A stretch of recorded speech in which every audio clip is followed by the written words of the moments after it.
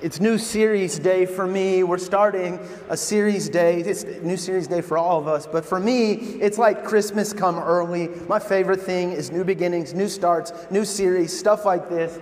This one is going to be special because we're not only going to be bringing our hearts and minds around the idea of what it means to truly be generous, but together, this is going to prime us for our Christmas offering. If you don't know this little detail about our church, around Christmas, we unapologetically try to receive the largest offering of the year. You're like, hold on, that's giving, that's church talk.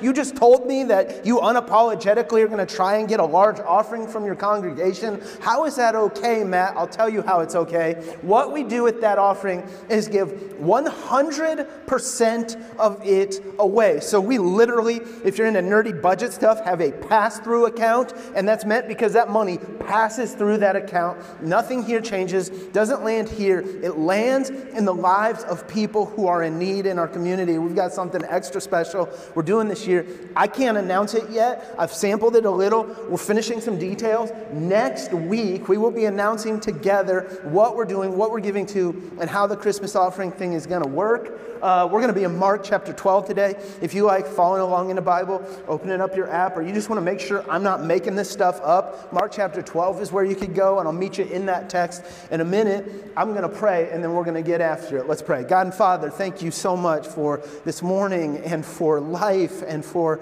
waking us up and for the opportunity to worship together so freely. Lord, I'm just asking, as we as a church family get our hearts and minds around this idea of being generous people, that it would be you forming us from the inside out, that you would shape us with your word, and that something truly powerful would happen, not just in us, but through us into the lives of people in this world who are in fact in need. We need you for all that, God. It's in Jesus' name, amen. The setting of our text today is the temple. This is a Minecraft rendition of the actual temple where this story took place. If you've been a Jesus follower for long, you've probably heard the word temple before. You've seen Jesus at the temple. You've heard about stories that surrounding the temple and different temple things that happened. I think what we don't realize is if we actually walked around in this temple, just how impressive, how massive it actually was. 300 yards wide by 500 yards long. Okay, 5 football fields. That's from here well past the street that you drove down to get in here today. The center columns, the big places in the middle, were over 9 stories tall. That's a couple of these gyms built by the hands of men out of stone for the purpose of worshiping God. If you walked through the temple, you would see doors, entire doors made of gold and shiny brass gates and all kinds of ornate decorations made for the purpose of honoring God and to be a holy and proper meeting place for the people of God. If you walked through the temple, what you would feel is crowds. There would be noises of trumpets blowing at different times to announce different happenings. When sacrifices were made back then to cleanse the sins of the people, trumpets would blow. They would hear it through town. It would be a reminder that you are free and forgiven. You would see people coming and going. There would be trumpets sounding to announce the arrival of priests or special guests who are in the temple. If you were to smell the temple, you might be a little put off. Because every day animals are sacrificed in this temple, and you would see goats and animals and calves and things coming and going. It would smell like a farm. There would be droppings from the animals on the floor. You would hear them being slaughtered. You would smell the smells of animals that had just been killed for the ceremonial practices of freedom and forgiveness. Now, if you could look past all of that into the temple, though, and to see what was actually happening spiritually and socially, you would see a wretched class system at work. In a place that is supposed to be so holy. It's supposed to be marked by the presence of God. It's supposed to be this beautiful gathering place where people meet with God and God meets with them. It had been hijacked by some religious elites, and they had separated the thing out by class and status. The people who actually gave more were treated better than people who didn't or couldn't give. The women were allowed to come to the temple but forced to stay in outer courts. The Gentiles, believers who are not Israelite by birth, were allowed to come to the temple, but they had to stay in their courts. And then as these high and mighty religious leaders would come in, they would expect extra honor, extra prestige, announce their presence with trumpets, and worse than that, they were stealing from people. One of the great temple stories you might have heard of is this day that Jesus was in the temple, had enough, and he ends up dumping the tables of money changers over and running people out of town. He cuts loose a bunch of livestock. They go running through the temple and create this whole scene there. What was happening? They would wait for foreigners to come in, and they bring these foreigners would just want to come and do their sacrifice and worship God. And they'd say, hey, your lamb, it's actually not a good lamb. It's not good enough, but good news. You can buy some new lambs over here. We'll sell them to you for a markup. Oh my goodness, you brought in currency from Assyria? Oh, well, hey, no problem. We'll just exchange your money over here. They extort money on the money exchange. Not only are they robbing people, not only are they making them buy new livestock, but at the same exact time, they're robbing them as they change money to worship, and it just made Jesus sick. Now today, with our sensibilities and our mindset, you might be inclined to ask, well, why were these people doing this? Why did they go to the temple? Why did they worship there? Why would they put up with this? And the answer is because people would go to the temple to meet with their God. They were hungry for Him. They wanted to go there to connect with God and see and do what it was that would actually bless the heart of God. In Mark 12, something interesting happens. We get a great reversal. Because instead of man going into the temple to meet with God, God goes into the temple to be with man. Jesus Christ Himself, fully human, fully God, goes walking into the temple to point out to you and to me what it is that actually blesses God's heart. Mark chapter 12, verse 41 says this. Jesus went into the temple. It says Jesus sat down opposite the place where the offerings were put and watched the crowd putting their money into the temple treasury. Many rich people threw in large amounts, but a poor widow came and put in 2 very small copper coins worth only a few cents. Calling His disciples to Him, Jesus said, you guys, truly I tell you that this poor widow has put more into the treasury than all the others. They gave out of their wealth, but she, out of her poverty, put in everything, all she had to live on. Now, when I get to Jesus passages and these historical narratives, I try and picture them from every angle possible. I understand that these writers only had so much pen and ink to go around, and so we get brief summaries of what is happening. They cut right to the chase and offer the most important details as to what's going on in those places, in those times, and in the life of Jesus. I like to see this from as many angles as I possibly can. I see Jesus.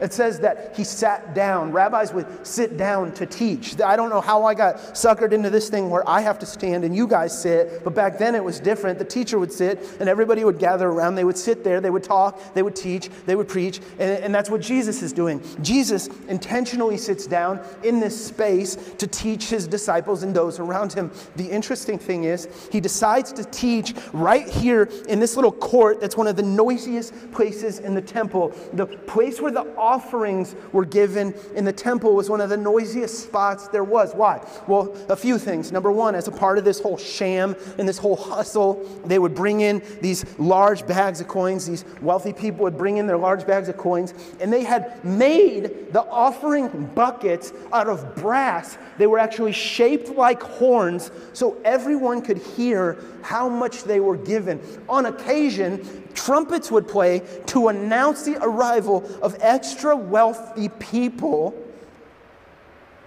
And they would walk in, their bags of coins, and dump them in for everyone to hear. I see it like a movie. I see this widow waking up that morning, and she's the exact opposite of the dog and pony show that's happening at the temple. She's quiet, she's small, she's almost unnoticeable. I see her knowing she's going to give an offering at the temple. I see her bearing cupboards. I see her reaching into a small bag with not very many coins in it. I see her walking into the temple as Jesus is there in his circle teaching. No one recognizes her. There would be no horns that blow when she arrives in the temple that day. I bet she didn't even plan on being noticed. She was probably used to not being noticed. And Jesus is there, and there's a circle of people around him, and they're teaching together. And then all of a sudden, he closes the book, shuts the Bible, rolls up the scroll, end of lesson. He sees the woman walking up to the offering bin over there, and he just stops everybody. He's like, Peter, you guys, watch. And she walks up and quietly, almost invisible, she puts in the 2 coins that were the very money she needed to live the next day in order to honor God. And then Jesus stops everyone. He says, you guys want to know? You want to know what honors God? It's that. You want to know what honors God? It is not the trumpets. It's not the noise. It's not this racket. He tells the disciples in just another chapter that one day this whole temple is going to come crashing to the ground. God is not impressed with the brass, the gold, the doors, the gates. He's not impressed with the games. He's not impressed with the whole hustle that's going on at this temple. He looks at the widow who gives sacrificially, and he says, you want to know what blesses the heart of God? It's her. It's that. It's the quiet, sacrificial, loving generosity that she put on display that day. I love this about Jesus. I love this about Jesus. Here's your phrase if you want a Jesus note.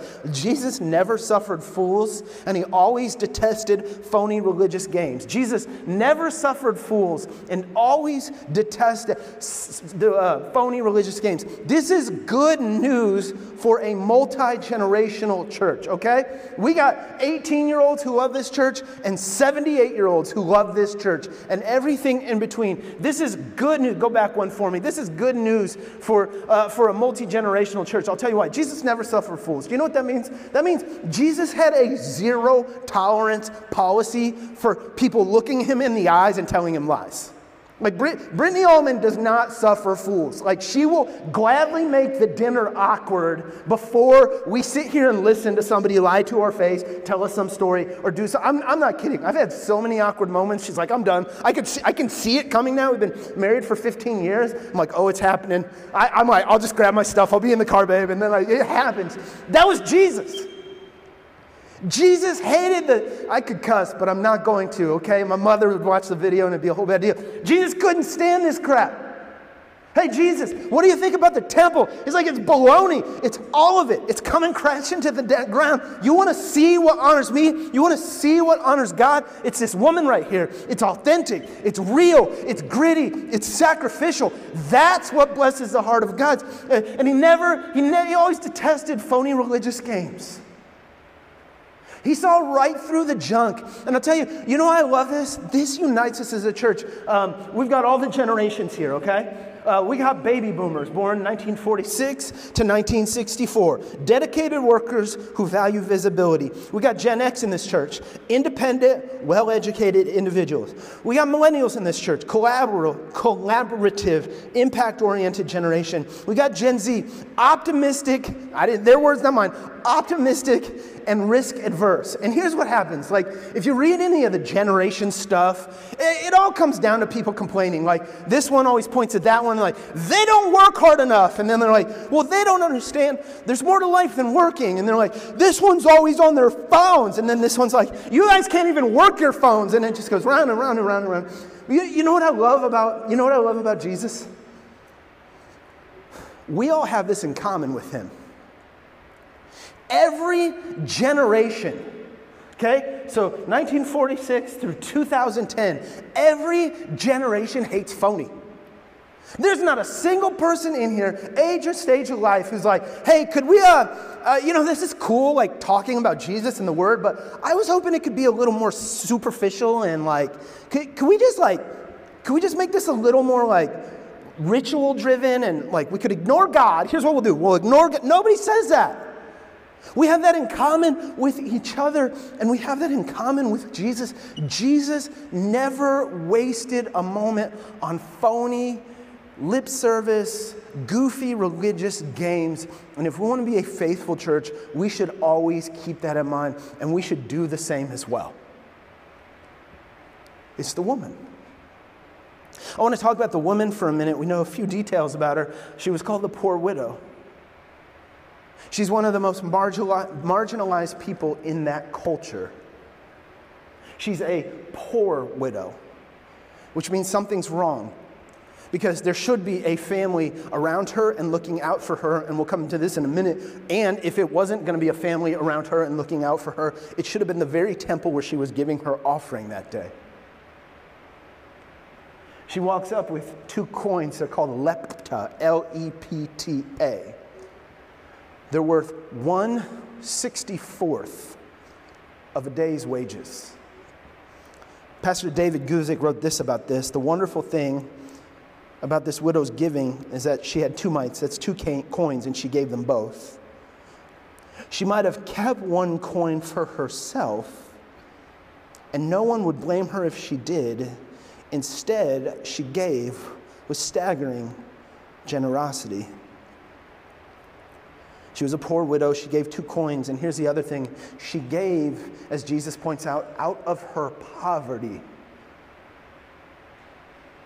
She gave sacrificially. The way she gave on that Sunday, actually I think it was Monday, the way she gave on that Monday affected how much bread she had on Tuesday. It affected how much oil she could buy to cook and to meet her needs. She felt it. And as I think about this woman, I think she had so many reasons not to give that day. You know, she could have said, I don't trust these people. This temple, this racket, this hustle, like, come on. Like, there's a gold door right there, and I don't have enough food for the next morning. I don't trust. I've been watching this thing. It's a scam.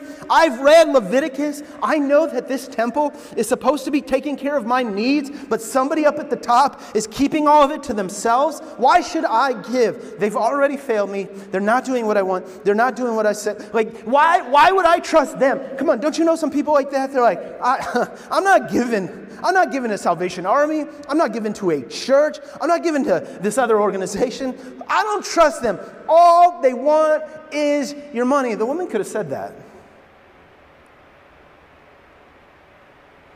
And yet she gave. Here's a crazier thing. Jesus saw her giving and didn't keep her from giving. Why? The answer is trust. Although the appearance of the temple may have not been right and beautiful and pure, Jesus sees this woman and she's putting her trust in God. She's trusting that He's worthy. She's trusting that He's watching. He's trusting that He's going to meet her needs the next morning when the sun comes up. She's trusting that God will judge those who abuse the use of her resources, and that's none of her business. She's displaying her trust in God in the process. Can I tell you something? There is no foundation for generosity without trust. You don't give if you think it's all on you. And hey, when I talk giving, yeah, we got a Christmas offering. We're going to give it all away. Yeah, I'm talking about being a generous person. I'm talking about giving something when you see somebody that you pass by with the sign on the street. I'm talking about being a generous person in your workplace and picking up the lunch tab. This is so much bigger. But let me just tell you something. There is no giving without trust. without a deep trust in God, you have every reason to keep everything you have to yourself. Without a deep trust that God's out there and He's up to something and He's working in the world and He sees you and He's promised to provide for you, there is no giving outside of that basic fundamental element of trust. Since we are a church and we're talking Jesus and giving and generosity, can I just acknowledge it takes trust to give regularly at any church, this one included. The foundation of generosity in a church family is always trust. I think it's easy for us to give, like when we bring some need to the table. Oh my gosh, there's these kids and they need computers. Oh my gosh, so many folks at Vista Square, they don't have gas. Oh my gosh, we found this family. This family doesn't have school supplies, but we could change that for this family. That's easy giving. Like, that's like, ooh, I feel bad. I have something. I could do that.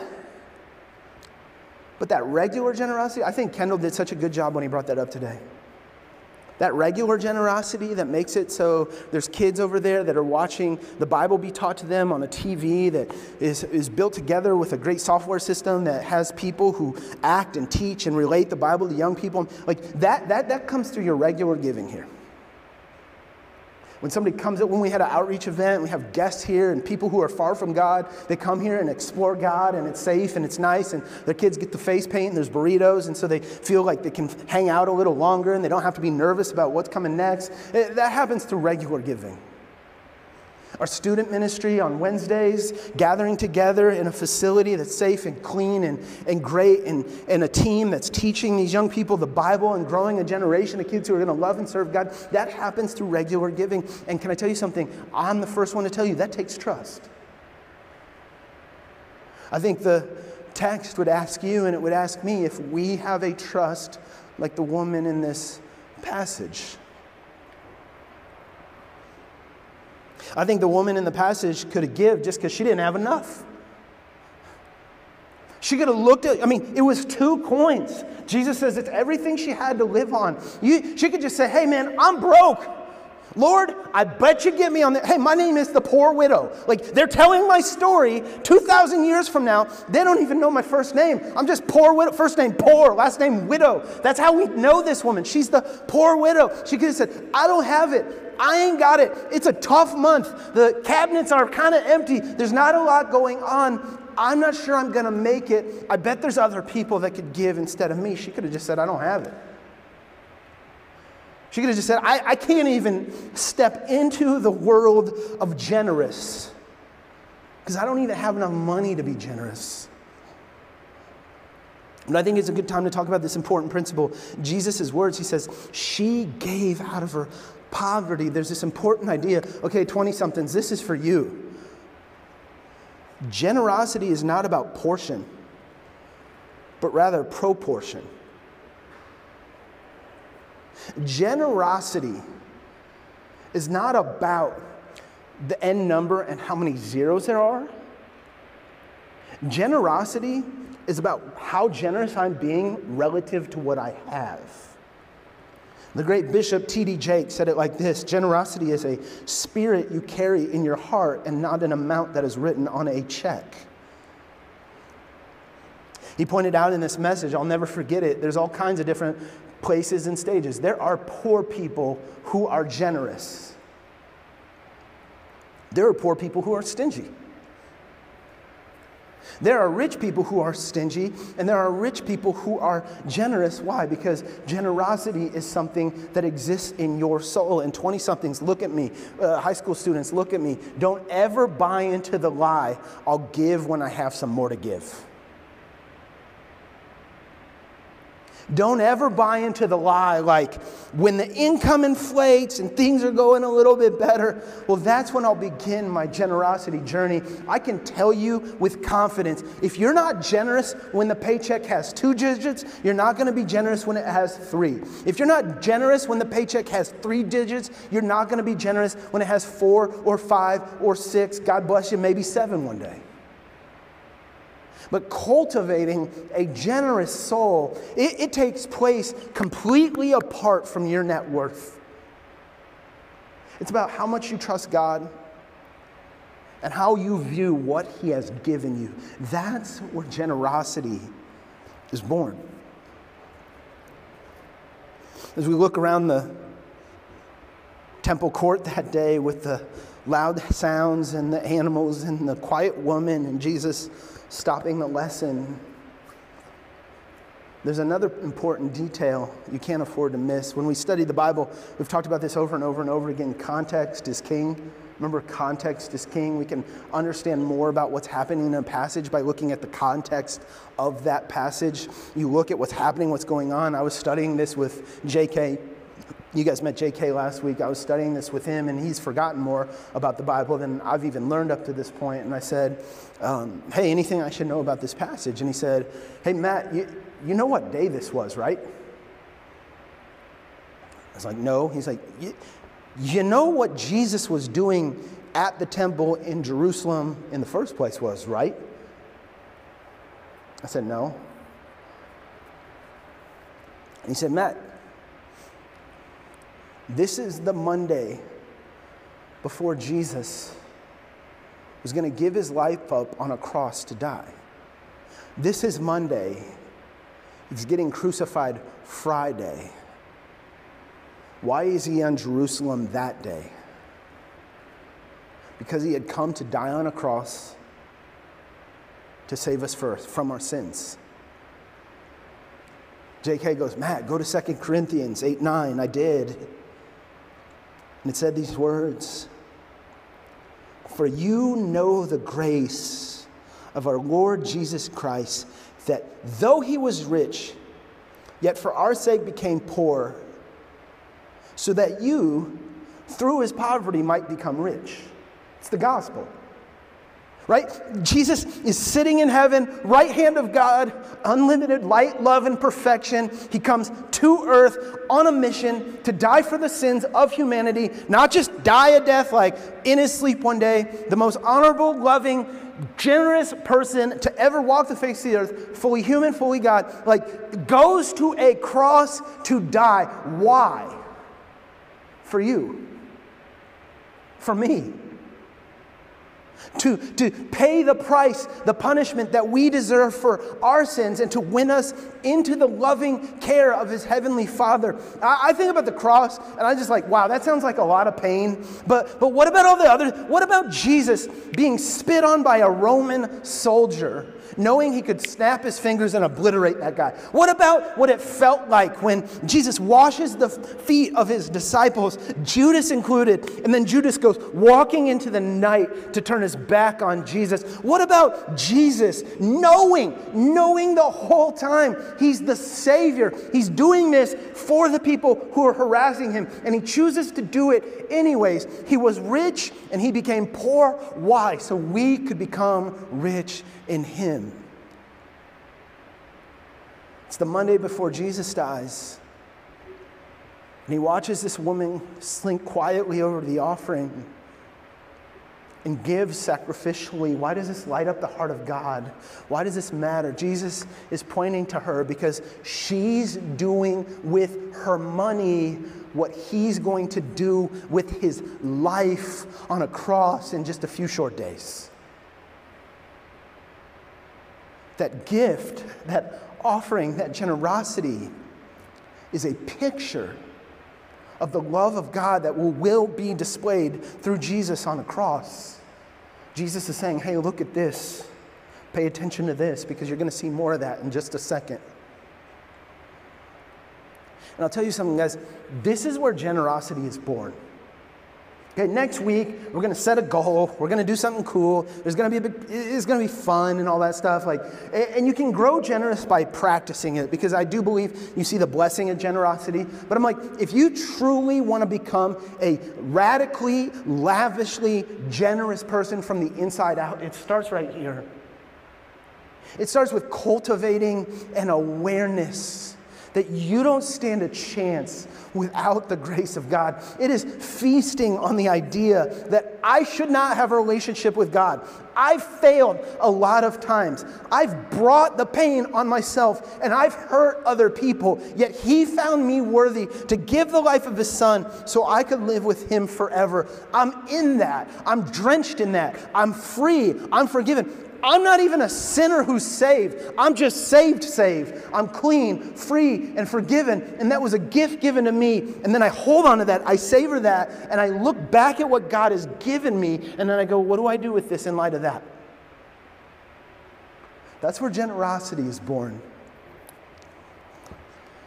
I just want to tell you this morning, as your pastor, my dream for you is that you would be known as a radically, lavishly generous person. And I'll tell you why. Generous people impart hope. Generous people increase the amount of hope that is in the world. And I don't just know this because I've done it. I know this firsthand because I've been on the receiving end of some radical generosity. Britt and I got married. Somebody gave us a honeymoon. They put us on a cruise ship. We did the one that goes from LA down Baja, like Puerto Vallarta, Mazatlan, and Cabo, and it was cool. And it was like 5 days of pretending that we weren't going to be flat broke when we got home. We literally, I'm not exaggerating, took bread with us when we were leaving the cruise ship. Like, gonna need this, thank you. And we came home to this. That's actually a picture from our fridge when we first moved into our home. The McDonald's sauces came with the apartment, and we kept them because we might need them one day. Here's our cabinet. Here's Britt and I with all of our furniture and belongings at this stage in our life. Nothing. And I was working 2 jobs. I was an intern at a church, and I was working at a gym on the side, and Britt was working at a Starbucks, and things were tight. I'll never forget the amount of stress and pressure we felt trying to make the ends meet. And it was like, hey, we need new tires, or you could go to the dentist. Hey, I'd like to buy some eggs for next week.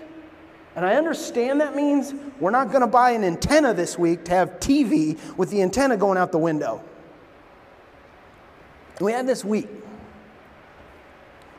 where the ends were barely, they weren't going to touch.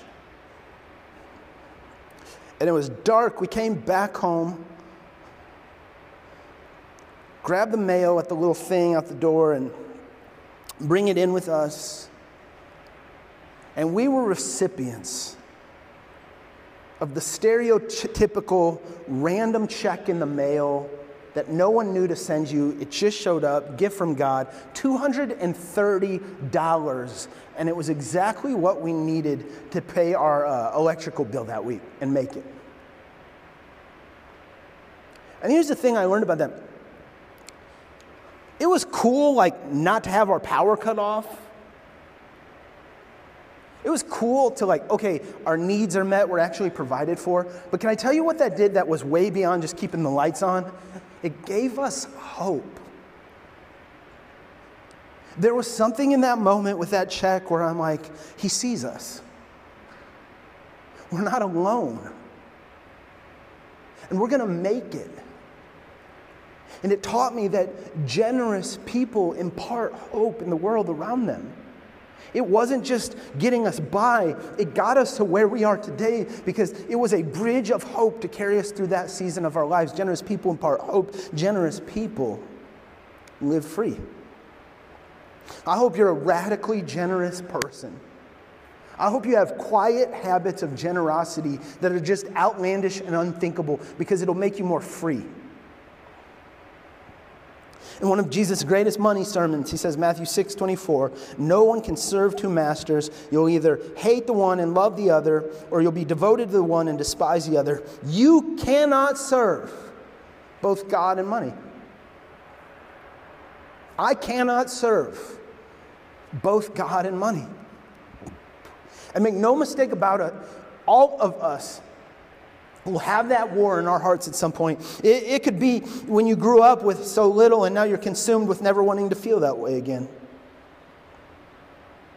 It could be a wrestling match with God over this conviction you have to give, and you really don't want to because you're afraid of what's going to come on the backside of that. It could be deciding that enough is enough, and God's overflowing what you've been given, and it's time to create a strategy for living off less so you could give more. It could be that season where you struggle to trust that God really has your back. Can you really take him at his word when it comes to this whole give what I have away thing? Can I really trust that he's my provider? The war in our hearts, the war between should I give, should I not, the war between is my stuff going to own me or do I own my stuff? When we fight that war, our weapon against greed is generosity. And generous people make love visible. Generous people make love visible. Last story and I'll be done. You guys can come on up.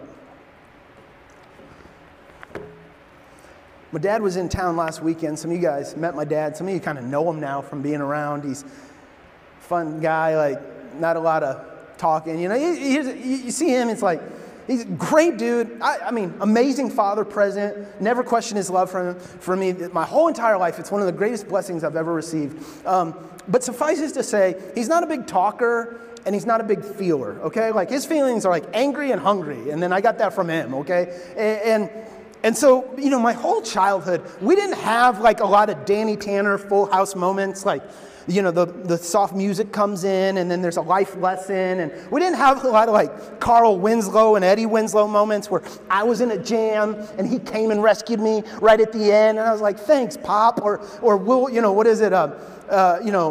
Will and Uncle Phil, where it starts out as a screaming match and then it turns into the hug you needed your whole life. Like, we didn't do that, okay? Like, it was an implied love, okay? The whole time. It was great. And when I was in 6th grade, this is the dumbest story, but it's so real to me. When I was in 6th grade, it was when the paintball phase, like paintball craze, took over America. If you don't know what I'm talking about, it's like a gun that's powered by CO2 that shoots a little ball of paint, and you go run around in the woods with your friends and shoot each other with paintballs, okay? I told you it's a weird story, but it's my story, so it's what you get today.